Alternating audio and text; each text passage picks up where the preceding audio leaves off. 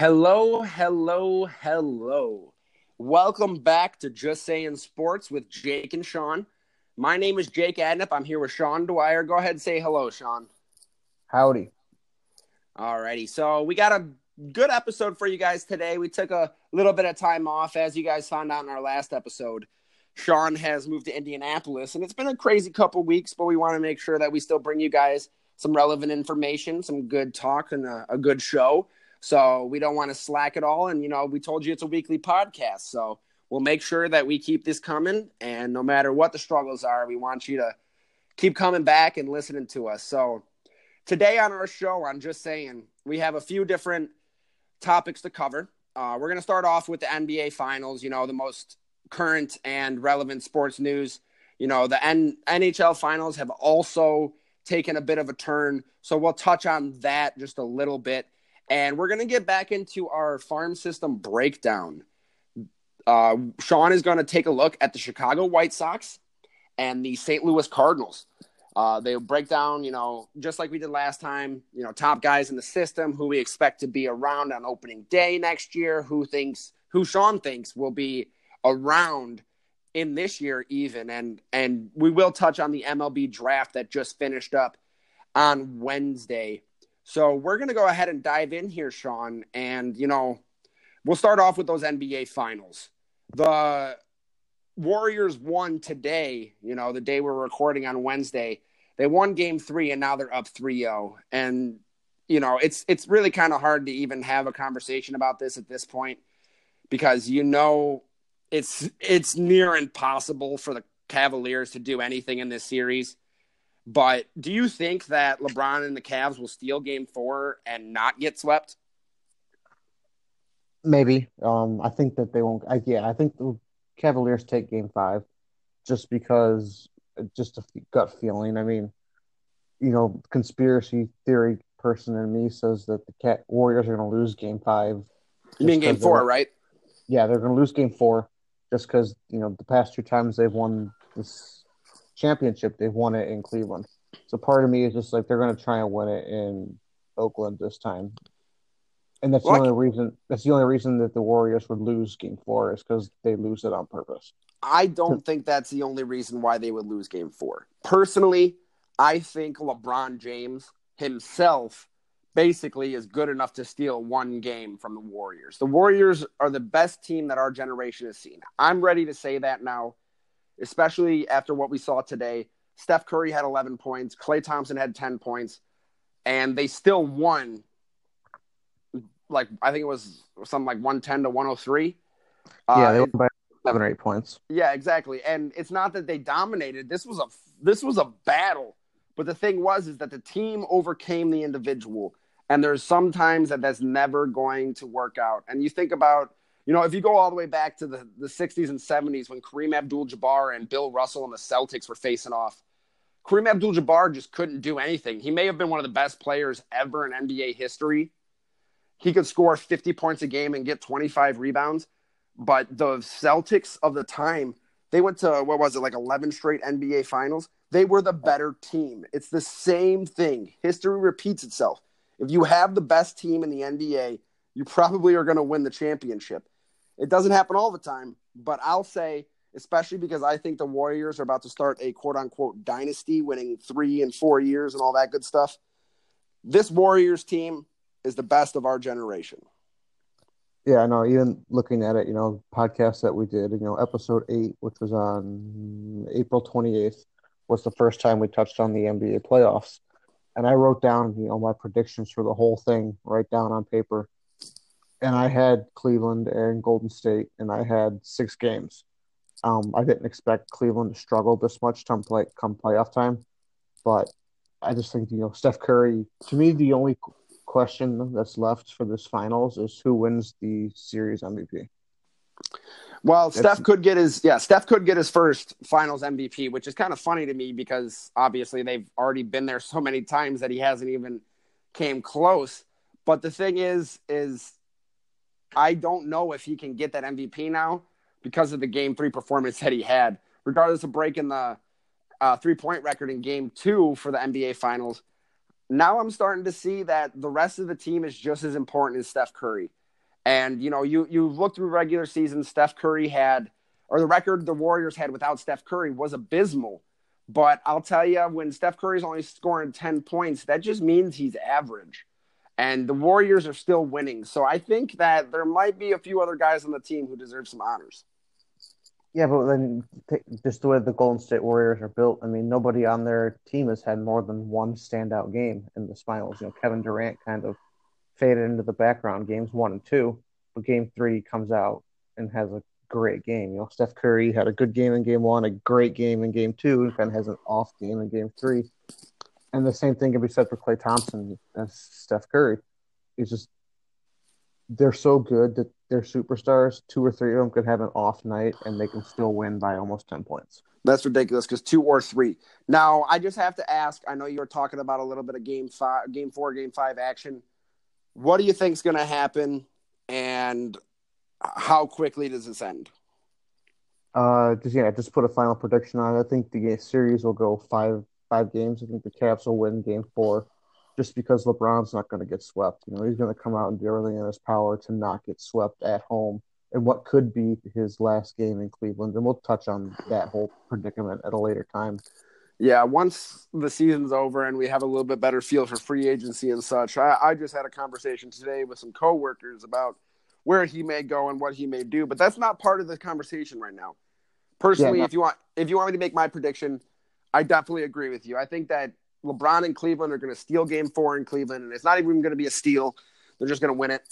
And then Golden State's going to go home and raise the Larry O'Brien trophy. I'm in the same boat as you. There is no chance that there's a 3-0 comeback coming, so we can just tell everybody to keep that out of their heads. All right, that sounds good to me. Of course. Now, we're going to dive into the NHL playoffs just for a hot second. I do want to ask you, Sean, the Capitals are really kind of rolling now, and everybody kind of thought Vegas was going to be the one, but with Ovi and the Caps finally finding their stride, do you think there's any chance for the Golden Knights to come back? No, I don't think so. I don't think with Washington needing 1 win and at least 1 game remaining in Washington, I don't think Golden Vegas can come back. Yeah, I mean, the thing is Marc-Andre Fleury, and I remember we were talking about this with Ryan, he thought it would come down to on Marc-Andre Fleury and, Washington's goalie, and it would be who plays better, who's able to do better. And I can't say that Fleury's played terribly, but he hasn't lived up to the expectations that the Golden Knights had for him going into the finals, especially with the performance that he had put on throughout the rest of the playoffs and the regular season. And I think that's going to be the difference. Is it's not Marc-Andre Fleury's fault per se, but I think that will be the downfall. Yeah, I agree. I think he hasn't really lived up to the full, just looking at numbers, he hasn't lived up to the full expectations they had for him going into the finals with all of his experience in the finals. But and then again, they haven't really done a lot offensively, just looking at numbers. Except for game 1, of course. Except for game 1. They haven't put up a lot of offense behind Marc-Andre Fleury. So, we'll see what happens the rest of the series, but I do think that Washington wins this one within the next 2 games. Yeah, and I mean, it's very tough to call, and it's crazy because you do say, Marc-Andre Fleury definitely probably has the most Stanley Cup experience out of anybody around there. Washington hasn't made it to the Stanley Cup. Everybody in Vegas is basically brand new to the team, and there's only been a few who have any type of playoff experience. So hopefully Fleury can rebound and push this series to a game 7, and then I would really like to see who can pull it out. I agree. Alrighty, so that's going to do it with our first segment today. We're going to come back here in just a second with Sean breaking down the Chicago White Sox in the AL Central, And he's got a couple farm people, and if you remember how he did this last time, Sean's going to go pretty in-depth on who you need to watch out for and why. So we'll be back here in just a second.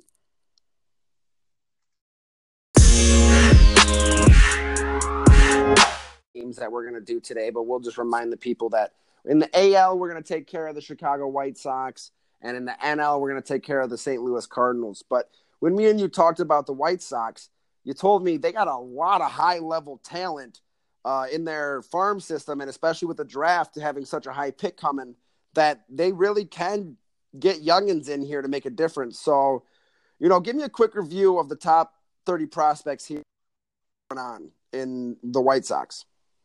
Well, to me, the Chicago White Sox system is very top heavy. You look at their top 10, and there are some very high potential impact players in that top 10.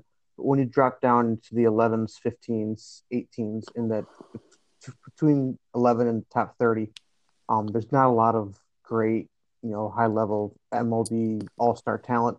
But their top 10, 6 or 7 of them could be future All Stars, and I think one of them has a chance of being a Hall of Famer. Well, I mean, out of these guys, I know they got out of the what we're dealing with. They got 14 pitchers, 3 catchers, 3 first basemen, 3 middle infielders, and 7 outfielders. Those are their top 30 prospects. But out of those guys, who's going to be in the MLB or who should be in the MLB in the next couple of years? Before the end of this year, I'm looking at 3 possibly. Eloy Jimenez, do 170 at bats in the minors right now. He's batting 324. I think that's at Double A. He's got 10 home runs, 39 RBIs, 966 OPS. The dude's hitting the ball outstanding. Michael Kopech is another guy. A lot of people recognize his name as being a guy. He's hit 105 on the gun before when he was in Boston's system. He was part of the trade that sent Yoan Moncada and him to Chicago for Chris Sale.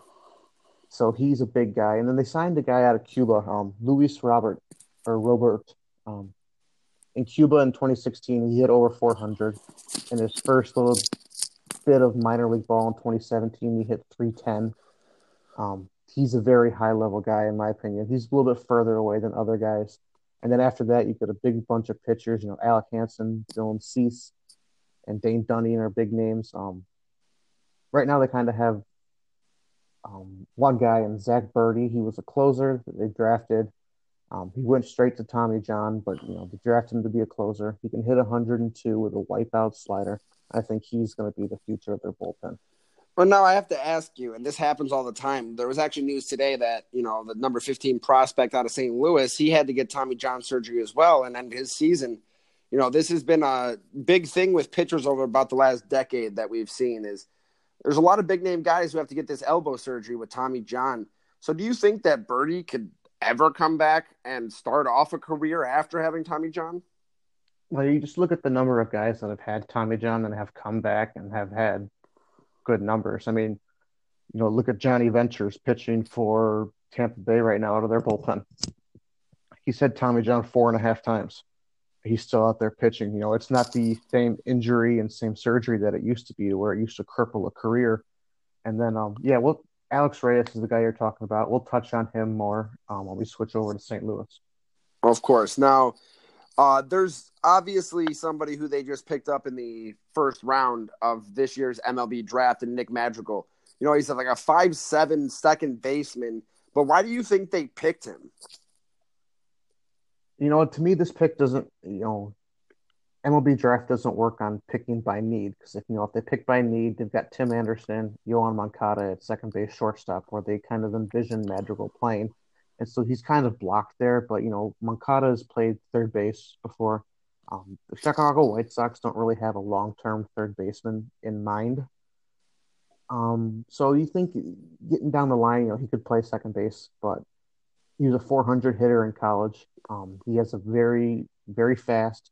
He doesn't have a lot of home run power, but he has gap power. He can hit the gaps, get doubles and triples, and he walks more than he strikes out. Those are the things that, he's an advanced hitter. People look at those things as being a mature hitter that can transition into the major leagues, and more walks than strikeouts is one of those big highlights people look at.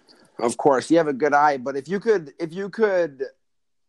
kind of relate him to a current player at his, he's only 5'7". He's a small guy. There was 6'5", 6'6" batters out there like Aaron Judge, who the White Sox could have taken with that number 4 pick. But who do you think he kind of relates to in the MLB?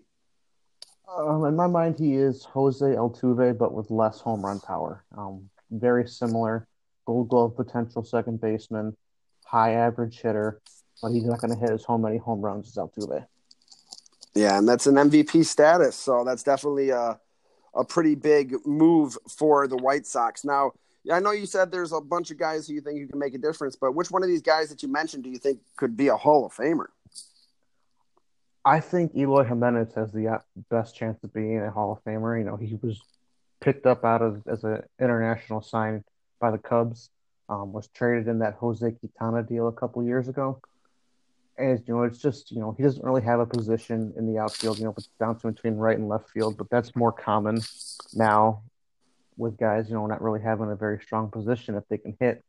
And I think his bat could carry him very, very, very far. And I think he could be a future All-Star and a fringe Hall of Famer. All righty. So, is there anything else about this White Sox system that really gets you excited? To me, it's Dane Dunning. He's one of the guys that really I like. Not being able to have minor league games on TV, you kind of go searching through the internet for clips, and I really, really like Dane Dunning. This year he's 4-3, got a 68 innings pitched. He's a 3.18 ERA, the 1.21 WHIP. It's in That's the low. normal. It's in the normal range. 48 strikeouts, 17 walks. I think he could be a future 1 or a 2 in a starting rotation, matched up with Kopech, and that would give him a very good 1-2 punch at the top of the league. All righty. So we're gonna wrap up our Chicago White Sox section here. But if you guys do have any other players that you have seen or anybody who you think might make an impact out of the draft, just let us know. There's definitely people that Sean has missed, and I know he doesn't like to admit it, but there's been times where you whiff a little bit, but there's such a big minor league system. What are you going to do? So we're going to go ahead. Yeah, right. We're going to go ahead and move on to the St. Louis Cardinals, and we will be back in just a second.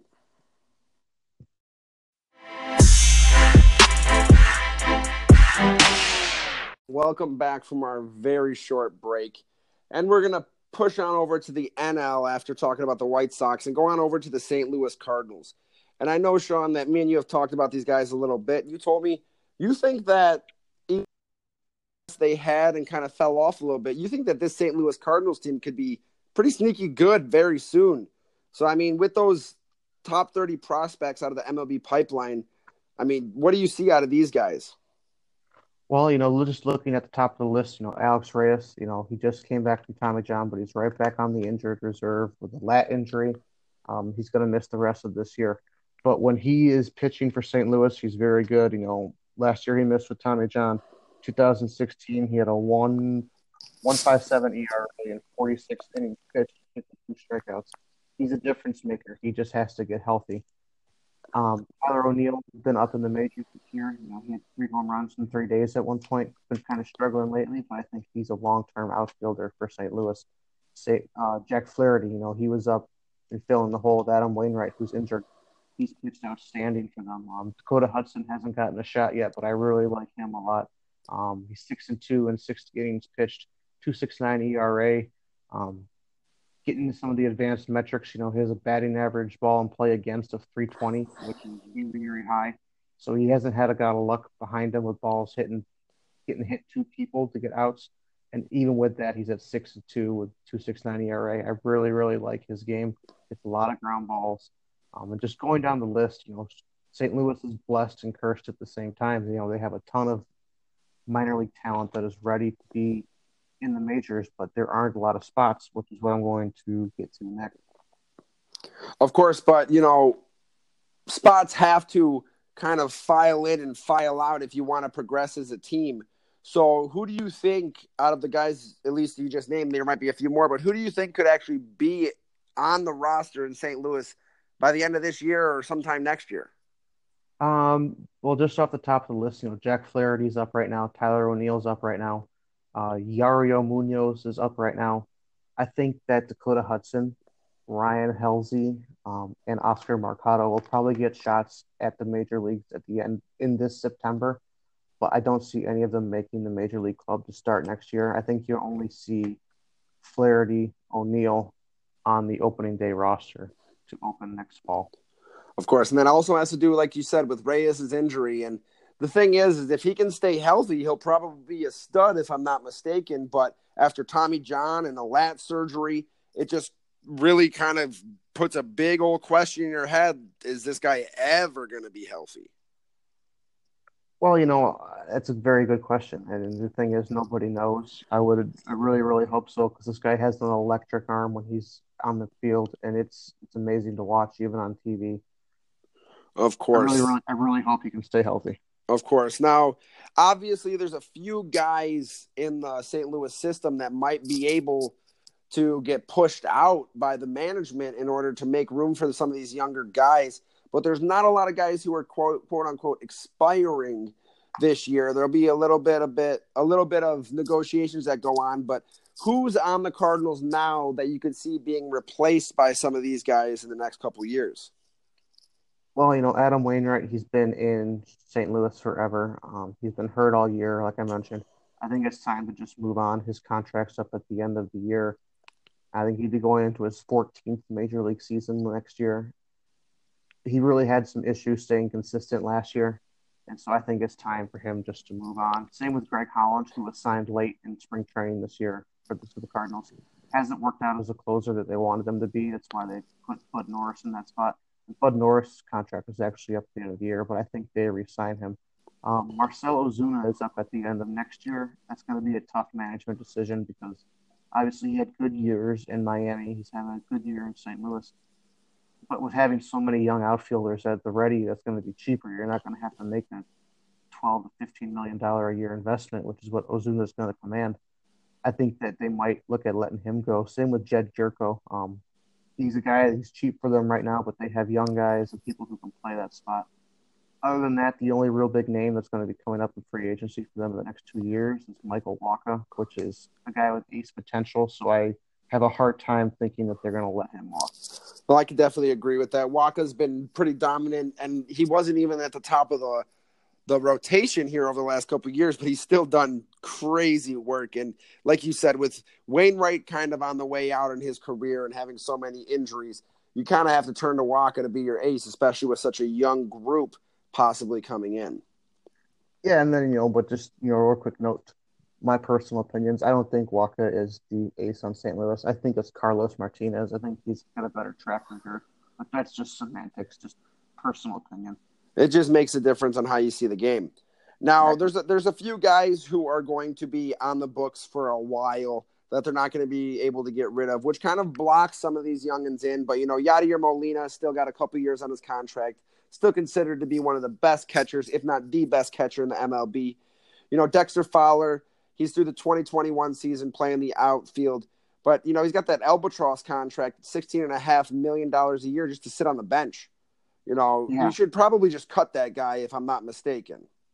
No, you should definitely look at trying to either trade him and eat a bunch of the salary or just write him a check and cut him at once because, you got to open up that roster spot for a young guy. You can't have a guy getting paid $16, $17 million and sitting on the bench the whole time. And especially when you're talking about even having trouble re-signing somebody like Osuna at $14 million when there's other prospects loaded behind him to be able to play. Exactly. A couple other guys that are still going to be on for at least another 2 years. Carlos Martinez, like Sean says, he could be their ace, but he also has an option for a couple years after that. Colton Wong is there through the 2020 season, and Paul DeJong is there with an option at least till 2023. So do you think there's enough talent in this organization to take care of all of these expiring contracts? Yes, I do, because, as I mentioned, St. Louis has a ton of talent that's ready for the major leagues. MLB Pipeline gives, an estimated ETA of when they think guys could be up, and, 13 of their 30 were projected to make the majors this year. They have a ton of guys. That's an entire starting on the field, 11 guys. They have enough talent to replace anything that comes up injury-wise, anything that comes up, guys getting in freak accidents. I hate to mention it, but it's happened to the Cardinals before with Oscar Taveras. They have stuff. They are very loaded and set for 5 years, no matter what happens, to have enough talent where they're probably not going to need to make a big free agent signing again. Well, yeah, and that was actually going to be my next question was, do they have enough talent to stick it out, or are they going to try and bolster their team to the free agency? But I guess you kind of just answered that for me. But Well, the only thing is, unless they want to get in on Manny Machado from the Orioles, give up a bunch of these prospects and get him and have him play shortstop long term. That's the only move, and it's conceivable in my mind with them making. Of course. Now, obviously, like you said about the opening day roster next year, there'll be Jack Flaherty probably, maybe or Tyler O'Neill, but depending on the health of Alex Reyes, he will most likely be back in the lineup because of the work he's already done in the major leagues. But going past that, Sean, when do you think the Cardinals will be able to contend for, any type of honors, even a division title or a National League pennant or a World Series? Well, to me, the National League this year is wide open. No team has really come out and taken the reins on it. And if the Cardinals get themselves into the playoffs with guys like Yadier Molina, Matt Carpenter, Mike Matheny at manager, he was there. The Cardinals have lots of playoff experience within their organization. They can make a run at the World Series this year. I am not totally convinced that they are not a World Series, possibly a World Series team. And that's really crazy to think about because I know that they don't have a quote-unquote superstar on their team any longer. It just depends on, like I said in the NBA Finals, if they can put it all together as a team. Now, there's a few other teams, obviously, in the NL that you think might have a shot with, I don't know, Milwaukee, Pittsburgh, Cincinnati, the Cubs. I mean, none of these people are really showing up, like you said. Not in that division. Exactly. Exactly. And like you said, the Reds, they won 5 games in a row and they celebrated. It was crazy because they lost their first 14 games. But, there's definitely a chance. And that's been one of the things that's been good about the Cardinals over the last decade is that they've had a weaker division and they've had a way to get out of it and compete in the playoffs every year. Yeah, they really are a very good organization. St. Louis Cardinals, they're used to winning. Of course. Now, just to wrap up our little farm system segment on the St. Louis Cardinals, I just want to recap with our listeners who you think are the best people in this system, who you're high on, and why. To me, Tyler O'Neill obviously is a guy that I'm high on. He's been up in the majors this year. He proved he could hit in the minors. He just got to figure it out in the majors. I don't think it'll take him that long. I'm not going to cover Jack Flaherty because he's already been in the majors all year pretty much. So I'm going to go with another pitcher that some people might not know in Dakota Hudson, which I already mentioned his numbers and everything that he's gotten this year. The guy has a ground ball rate of 56%, which means every time someone makes contact, 56% of the time it's on the ground. And that would put him within the top 3 in Major League Baseball right now. He gets those numbers to translate. That gets a lot of ground ball outs, which helps him keep his ERA and his whip and all of that stuff down. And then the last guy that I'm going to mention is Delvin Perez. He was a first-round pick in 2016. He had trouble at the plate last year. He hasn't played this year so far. 2017 was his first full year. I think he's the future shortstop in St. Louis. Paul DeJong might switch over to second base. Delvin Perez might slide in the shortstop, but we're talking years down the road. But he needs to figure out his hitting. But if he does, I think he could be probably one of the next superstars in St. Louis. Of course. And there's one thing we did not touch on before we end this was their draft pick from this year. I believe they picked number 19. And, I mean, he's out of high school. What do you think about taking such a young guy? Well, Nolan Gorman, to me, everything that I read before the draft had him as a potential top 10 pick. And then he slid a bit to go to 19. But, I mean, if you're going to slide and end up with a team, I would want to slide and end up with the Cardinals because, they develop a lot of their own talent. And it's a very good organization. They play the game the right way, as people say. They know what they're doing. But we'll see how that works out. I like him at third base. I don't know if he'll stay there. I think he's got more of a first base kind of future written on him. He's got a lot of power. Obviously, Mavin mentioned that he needs to work on his defense. His plate discipline was lacking. He's a high strikeout rate. But he has fast hands and a lot of bat speed. That's what helps him generate that raw power. He was the high school home run. Of course. Of course. Now, I do have just one more question for you, Sean. Yes. Before we wrap up our podcast, I know we're not going to be able to go crazy in depth on the MLB draft because there are 40 rounds and a million picks, and there's so many minor league systems that you might not even know where these guys end up. But my big question for you is, after the MLB draft finished up today, is what team had the best draft, or at least the best first couple rounds, and what players do you think they took that'll be able to make an impact? Well, to me, the clear winner of the first day of the draft, which was, I think the first, what they call competitive balance rounds and all that stuff. But the winner, we'll just go with the winner of the first day. And to me, that was Tampa Bay Rays. They had to pick 16, 31, 32, 56, 71. And with those 5 picks, they took 2 of the best pitchers in the draft, their first 2 picks, Matt Liberatore and Shane McClanahan. I think those are guys that are McClanahan was a college pitcher. Liberatore is a high school pitcher. But they're both left-handers. I think that they will develop very well. You look at Blake Snell's recent success as a left-hander coming out of that system. I think that they are going to be able to develop these guys into contributors within 3 or 4 years. I really like Liberatore and McClanahan. And they got some decent, solid depth picks after that. They got Nick Schnell, who's a center fielder from Indiana. He is from all, a lot of this is just me reading stuff, watching YouTube videos, but I really like the way that he plays center field. And they got 2 other guys on the pitcher, and Tanner Dotson and Tyler Frank. I don't really know who they are, but those first 3 picks that they got, I think they were the best first 3 picks of any team in the draft. All righty, Sean. Well, as always, we all, including me, like to thank you for your MLB farm system expertise, because you love to dive deeper than just about anybody else that I know into the farm systems. And that's why we do this fun stuff. But thank you for your insight. And as always, we want to make sure that Sean and I thank our listeners for tuning in, checking out what we need to say, and dealing with our crap. As always, please like, share, subscribe, and tell everybody and anything, even your dog, about our podcast. We like to get in front of get into as many ears as we can. So without further ado, I'd like to wrap up yet another episode of Just Saying Sports. My name is Jake Atnip. I'm Sean Dwyer. Have a great week.